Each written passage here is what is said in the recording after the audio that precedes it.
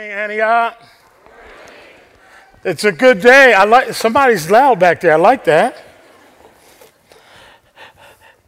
Don and I are really always excited to be at Ben. Our kids have fallen in love with Ben, so even when I come here sometimes without them, they have a little attitude like, what do you mean you're going to Ben without us, you know? It has been a real pleasure to get to know you and to get to know this church. It is one of our favorite places to come. While we're really good friends with Tamara and Ken and their family, Ken and I have a little bit different styles. He's pretty smooth, pretty calm, pretty collected, you know. He delivers these powerful sermons in this like really nice tone. I don't have that gift. I deliver sermons in a pretty loud tone. So it may get a little bit loud. Don't be offended. Just go with it. Throw back an amen. That'll really help out a lot. This morning we're going to take a look at 1 Peter. For the last 6 months, we've been looking at 1 Peter and teaching from 1 Peter, and we ended, and I thought, man, I'm not going to touch 1 Peter again, but here we are because I think this scripture fits kind of the weekend, the 4th of July and all that comes with that. I want to dive a little bit into this scripture. So we're going to look at 1 Peter chapter 2. Verses 11 through 25, I will read. Dear friends, I urge you as foreigners and exiles to abstain from sinful desires which wage war against your soul. Live such good lives among the pagans that though they accuse you of doing wrong, they may see your good deeds and glorify God on the day he visits us.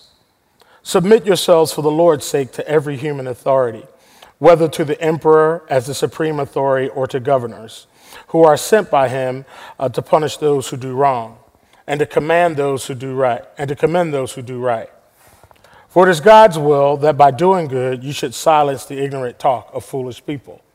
Live as free people, but do not use your freedom as a cover-up for evil. Live as God's slaves. Show proper respect to everyone. Love the family of believers. Fear God. Honor the emperor. Slaves, in reverent fear of God, submit yourselves to your masters, not only to those who are good and considerate, but also to those who are harsh. For it is commendable if someone bears up under the pain of unjust suffering because they are conscious of God. But how is it to your credit if you receive a beating for doing wrong to endure it? But if you suffer for doing good and you endure it, this is commendable before God. To this you were called because Christ suffered for you, leaving you an example that you should follow in his steps. He committed no sin and no deceit was found in his mouth. When they hurled their insults at him, he did not retaliate. When he suffered, he made no threats. Instead, he entrusted himself to him who judges justly. He himself bore our sins in his body on the cross, so that we might die to sins and live to righteousness. By his wounds you have been healed. For you were like sheep going astray, but now you have returned to the shepherd and overseer of your souls. May God bless the reading of his word. So this is a bit of a hard scripture for me. I will admit that up front, scriptures that talk about slaves obeying your masters and women obeying your husbands and things like that. Like Peter gets into all that, and so it's not a popular one for me to preach. In fact, it's a pretty hard one to wrap my head around sometimes. And sometimes when a scripture is hard, right? You check the context. Right? Right? Anybody ever do that? Oh man, that's too hard. Like, what's the particular situation here, right? So that you can weave your way out of like what that really is saying. And I checked the context here because slaves obeying your masters, I got to weave my way out of that one. And the context, it didn't let me out. They weren't talking about indentured servants. They were talking about sure enough slaves, people who were owned by other people. And Peter speaks to this. The context of the book of what where Peter is writing is the church now is being scattered, right? They're being scattered abroad, and they're meeting in caves and homes and cemeteries, wherever they can, because of all of the persecution that's coming their way, right? And Peter is writing to them because of this. Some going through it already, and others, it's about to come, and Peter's trying to get them ready. Hey, the persecution is here. It's at a doorstep, or you're living it presently. And I want to talk to this because this is going to be the life of the church moving forward. We are going to be a persecuted folks. Now, I think this is quite a powerful text as when you really start to look at the context, right? When you really start to look at, like, wait a minute. What is this text all about? And if you don't know or haven't believed that a lot of the scripture, the majority of this scripture is written, our scriptures is written to the oppressed, read Peter, and I don't think you'll walk away with the idea that it isn't. In fact, it is profoundly so in this text. This text, to me, is quite magical, right? It's empowering because it's like a text is going to be written this afternoon. We're going to sit down and we're going to write a letter to the American church, and it's going to be powerful because we're going to have the best theologians, we're going to have the best Bible scholars, and they're going to write that text to America, but they're going to write it specifically to everyone who's oppressed. They're going to write it to the homeless folks. They're going to write it to the women living in shelters. They're going to write it to those who are struggling to get jobs. And they're going to write the letter directly to them, and then the rest of us get to listen in. That is the magical part of this text. Right? That this idea that Peter is writing to somebody who's owned by another person. He directly writes to slaves. What is that like who does that? If you know anything about book deals, you gotta write to people that are gonna buy the books. Right? That would even be crazy today. Hey, write a book to the people that can't buy them. That's the powerful piece of this scripture. And what Peter writes, he addresses those who are living underneath of it. And it shows God's intention to overthrow the powers that be of the world of that time. Not about people, right? We get into this thing where we're going to overthrow this person, and this is not about people. This is about God establishing his authority. In fact, when you concentrate on people, you don't really get it, right? This is a spiritual undertaking. And if you don't understand that, like, you lose your spiritual grip in the world. If you start fighting against people and not understanding the spiritual warfare that is at hand, then you lose your grip on what our role really is in the world. You start to concentrate on the crowd noise. Anybody here ever play ball? Baseball in particular? right? You got to concentrate so hard on the game, right? That like you can't look away. You can't take a split second to think about something else, because even if the ball is not hit to you, you have something to do on the field. Right? This is the same idea. Like concentrating on people is like concentrating on the crowd. And when it's where you're supposed to be in any given play, you lose it. You're not in position. This is what Peter is trying to do here. He's trying to get folks into position to watch God overthrow the kingdoms of this world. See, the crowd represents the natural, right? For us, the natural way of things, right? The government itself, right? If we concentrate on the natural, we concentrate on the government and what it's doing and how it's going about and what's happening. And not that we shouldn't keep up on those things, but those things, you and I were called to live life differently than that. The government is the crowd noise in our case.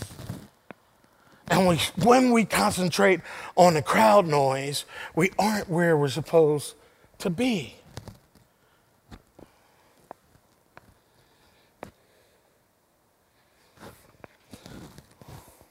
Peter writes to foreigners, he says, to foreigners and exiles, right? Makes it completely clear to them that this is not their place. The systems of this world are not how we operate. Like, we can live a good life here. We can submit to the emperor. We can pay our taxes, whether we want to or not. But that doesn't mean that the world powers are the things that you and I follow with all of who we are. That we give our complete allegiance to that. No, we honor the king. We follow the laws. We pay our taxes. But there comes a dividing line. And Jesus makes this clear when he talks to Pilate, right? Before he is to go to the cross, right? Jesus is bearing up all of these things, right? Bearing up all this stuff, getting beat, getting, crown of thorn on his head. He's carrying crosses through the streets, right? All this is going on, and he's bearing up. He's not saying anything. But then when Pilate said, hey, don't you know I have the power? Then Jesus, in a little quick instant, he snaps up. Right? He goes, no. It's like commercial break in the cross, right? Right? All this stuff's going on. Pilate says something and he goes, no, hold on. You have no power except that which I give you. Right? And then it goes back to dying. Right? Like, yes, we will honor you. I will honor you, Pilate, for who you are, but you have no power except that which I give you. He says, no one takes my life, right? And he commences to laying it down. In fact, Jesus gets upset and he turns over tables in the temple at times, right? So this idea is not for us to just walk blindly into things. Dr. King said this: the church must be reminded that it is not the master or the servant of the state, but rather the conscience of the state. It must be the guide of the critic and the critic of the state, and never its tool. If the church does not recapture its prophetic zeal, it will become an irrelevant social club without moral or spiritual authority. That's 40 years ago. And it seemed quite prophetic that many of us know and treat this like a social club. And we've lost our prophetic zeal. This weekend, some of us will fly the American flag higher than anything else in our lives. We are not a voice to the state, a critic to the state any longer. We just eat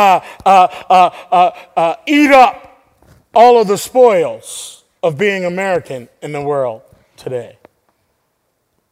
See, we've seen this play out when the church loses that. The Dutch Reformed Church gives permission for apartheid, right?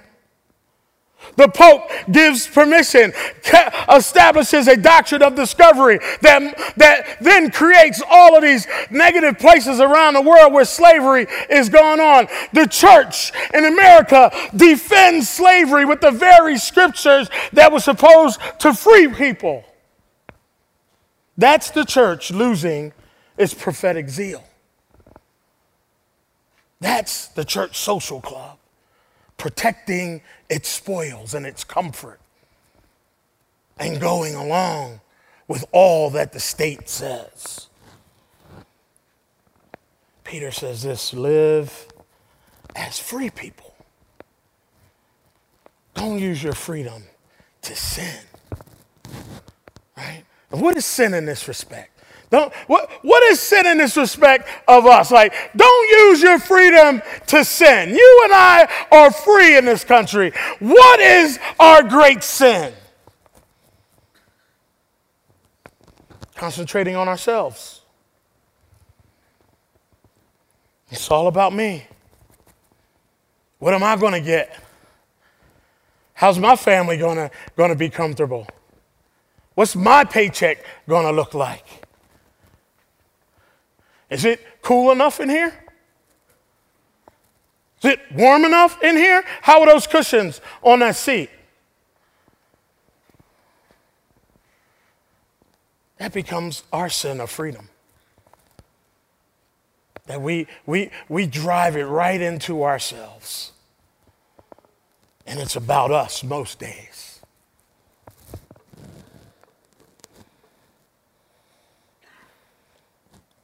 This scripture that Peter says, slaves, submit to your masters. It's a hard one. And that scripture has been used over time to justify owning other people. And I submit to you that scripture was not permission for people to be captured and put on ships, chained in hulls of ships.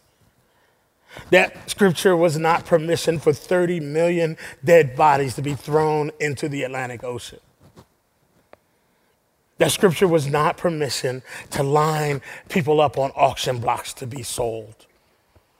That was not permission to sell a woman's kids away from her. It was not permission for women to be raped and impregnated only to make more slaves.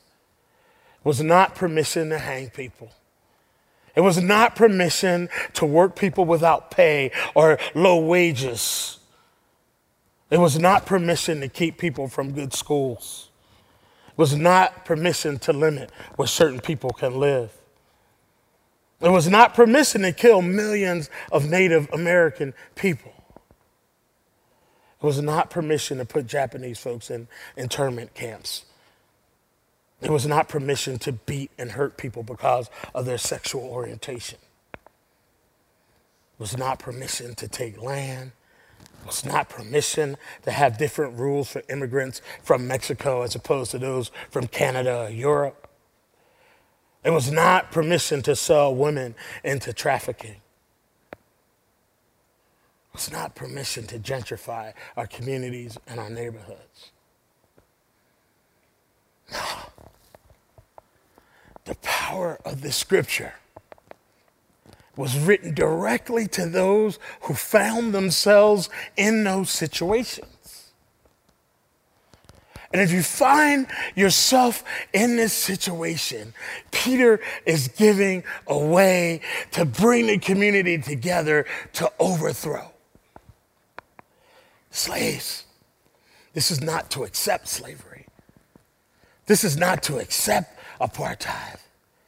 This is a way to fight, because we know that the scriptures declare, right, that God in the book of Exodus, right, says, I hear the pain of my people. I know they're in slavery and I want them free, right? So we know the heart of God when it comes to this. That it is not the will of God that people should pay for the rest of their lives for a mistake they made when they were teenagers. He says, like, the prisoners will be even released as this gospel takes hold.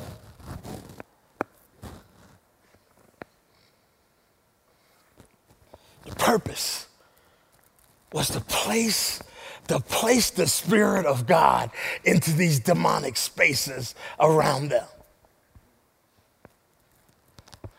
And when they place the work and the Spirit of God into those places fall over time. Slavery is a principality, my friends. Apartheid was a power of the devil. Mass incarceration is from the pit. And God says to folks in these, he says, hey, vengeance is mine. And I got you, right? Later on in Peter, he says, cast all of your care on me, right? Because I got you, right? He's writing directly to the people in these situations. And he's telling them what true freedom looks like. These are people without bank accounts. These are people who have to have papers to go wherever they want to go. These are people who couldn't order their own days, who couldn't have their own comforts, who couldn't even raise their own children. Peter says, you're free. And if you connect to this God in this way, you will see your freedom emerge.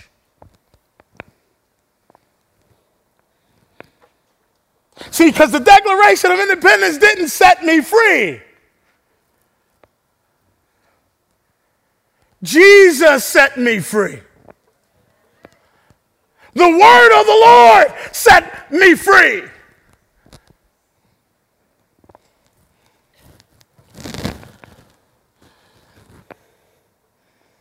This is why I believe in nonviolent resistance, because I see it in Scripture.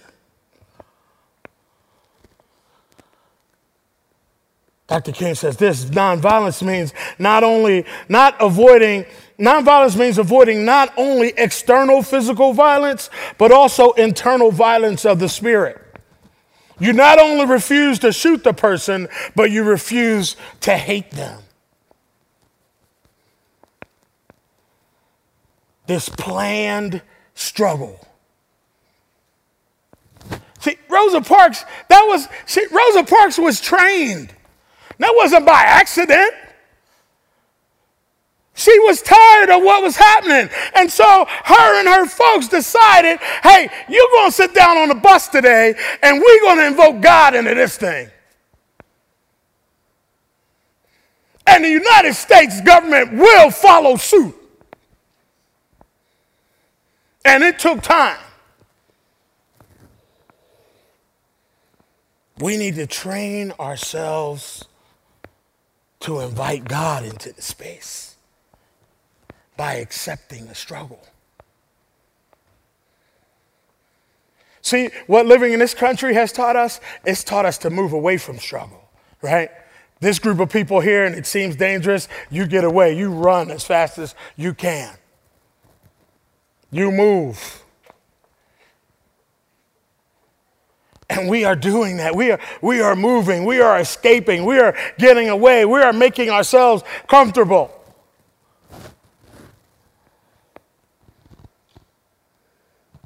Can we throw up this picture of Bishop Tutu?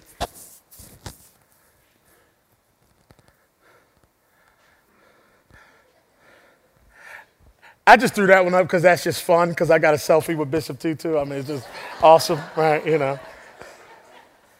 They said no selfies, but I had my camera ready, right?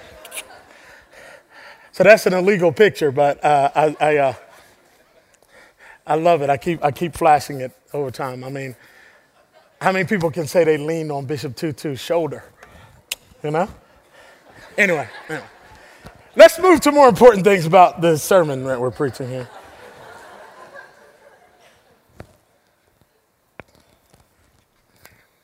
Oh, that's me at breakfast with Bishop Tutu.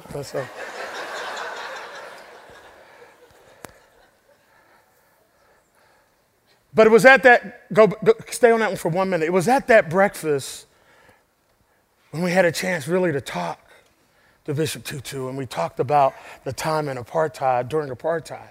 And he told us 2 stories. The first one was, he told us the story of standing in front of a firing squad. Some of you may have read this story, that him and Bishop Story were caught one night, and they're standing in front of a firing squad. Folks had their guns pointed at them, and Bishop Story's there, and Bishop Tutu, and maybe a couple others, and they're about to be executed, and Bishop Tutu goes, hey, you don't want to do this because we're going to win, right? Right? Like gun pointed at his face. So he tells us that story. And then he tells us this story. He says, hey, you may not, you're too young for this, but when I was a young boy in my teenage years, I read an Ebony magazine story about Jackie Robinson. And the story about Jackie Robinson inspired me to let me know, like, I could do something great, right? I could move beyond my circumstances. Now, here is Bishop Tutu telling me about Jackie Robinson. And he says that story was important because as we were going through these struggles in apartheid, and he talked about when Nelson Mandela went into jail. He says, jail worked out for Nelson. He says, because when he went in, he was full of hate. He says his favorite line was, the best white person is a dead white person. He said that was a quote of Nelson Mandela when he went into prison. Show the next one. This is a picture of that prison, and this was the rock quarry where they worked, and they broke rocks all day long in the sweltering heat of Robben Island. And he says they would spend all day in this place, right? Show the next one. See that hole right there? That hole right there is a small cave. And he said that was the only place they could go to get out of the sun for a little bit and to use the bathroom. That was it, right? All these prisoners, that was where they would go. And then he said, you know what? You know what Nelson did? He started, because the guards wouldn't come in there, so he started teaching classes in that cave. Some men earned their PhDs in that cave.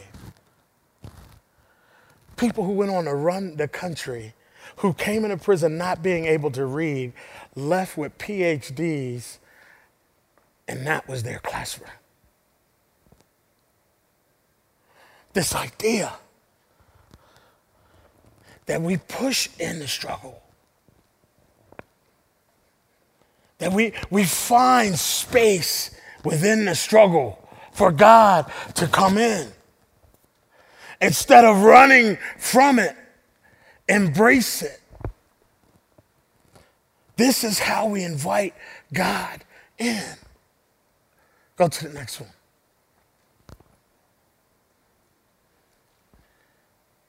You see, this nonviolent resistance that's in our time, right? As people like stood before hoses put on them. Go to the next one.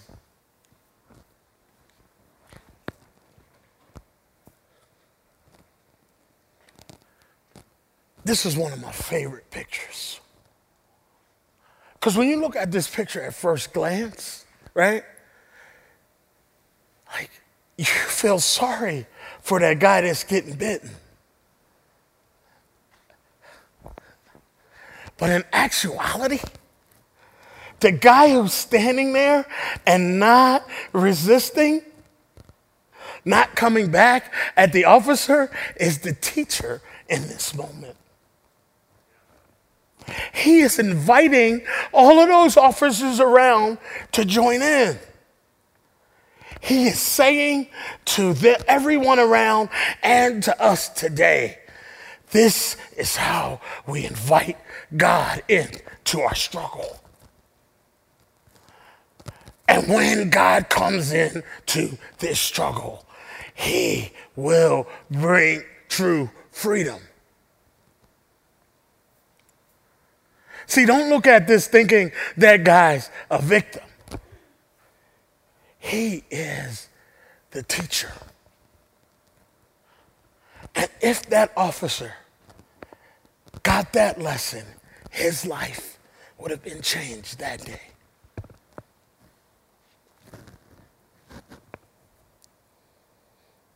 Redemptive suffering. In the midst of a suffering church, in the midst of circumstances that we don't always call on ourselves, instead of running,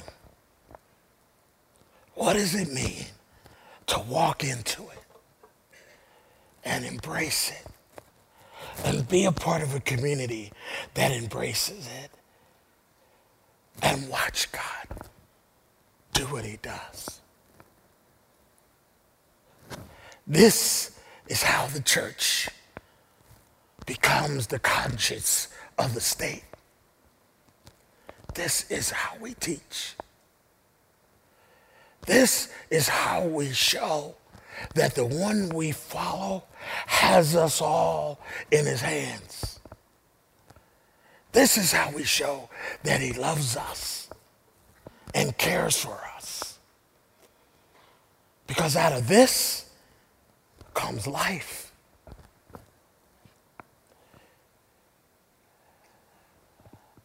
The spoils of the system keep us from being prophetic.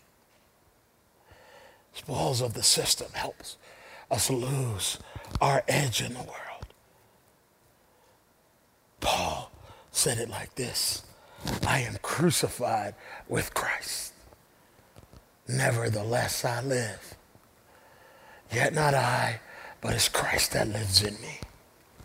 And the life that I now live in the flesh, I live by the faith of the Son of God, who loved me and gave himself for me.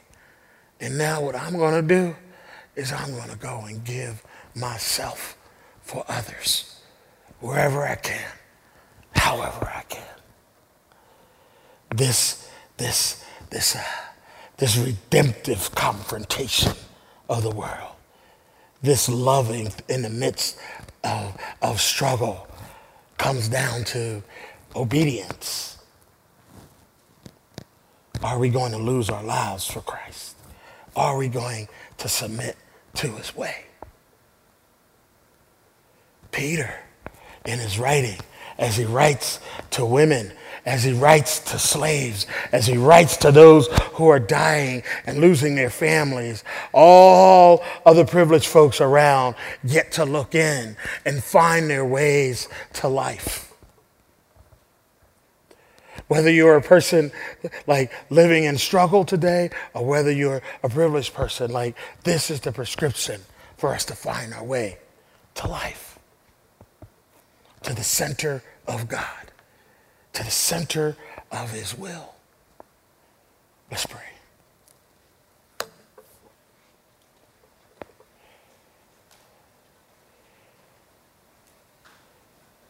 Jesus, may we have your power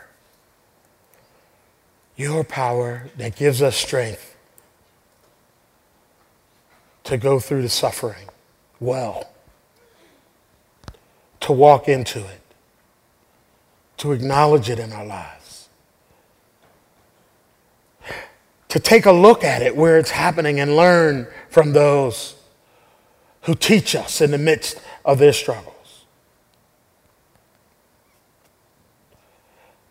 And may your kingdom come. It is in the name of Christ we pray. Amen.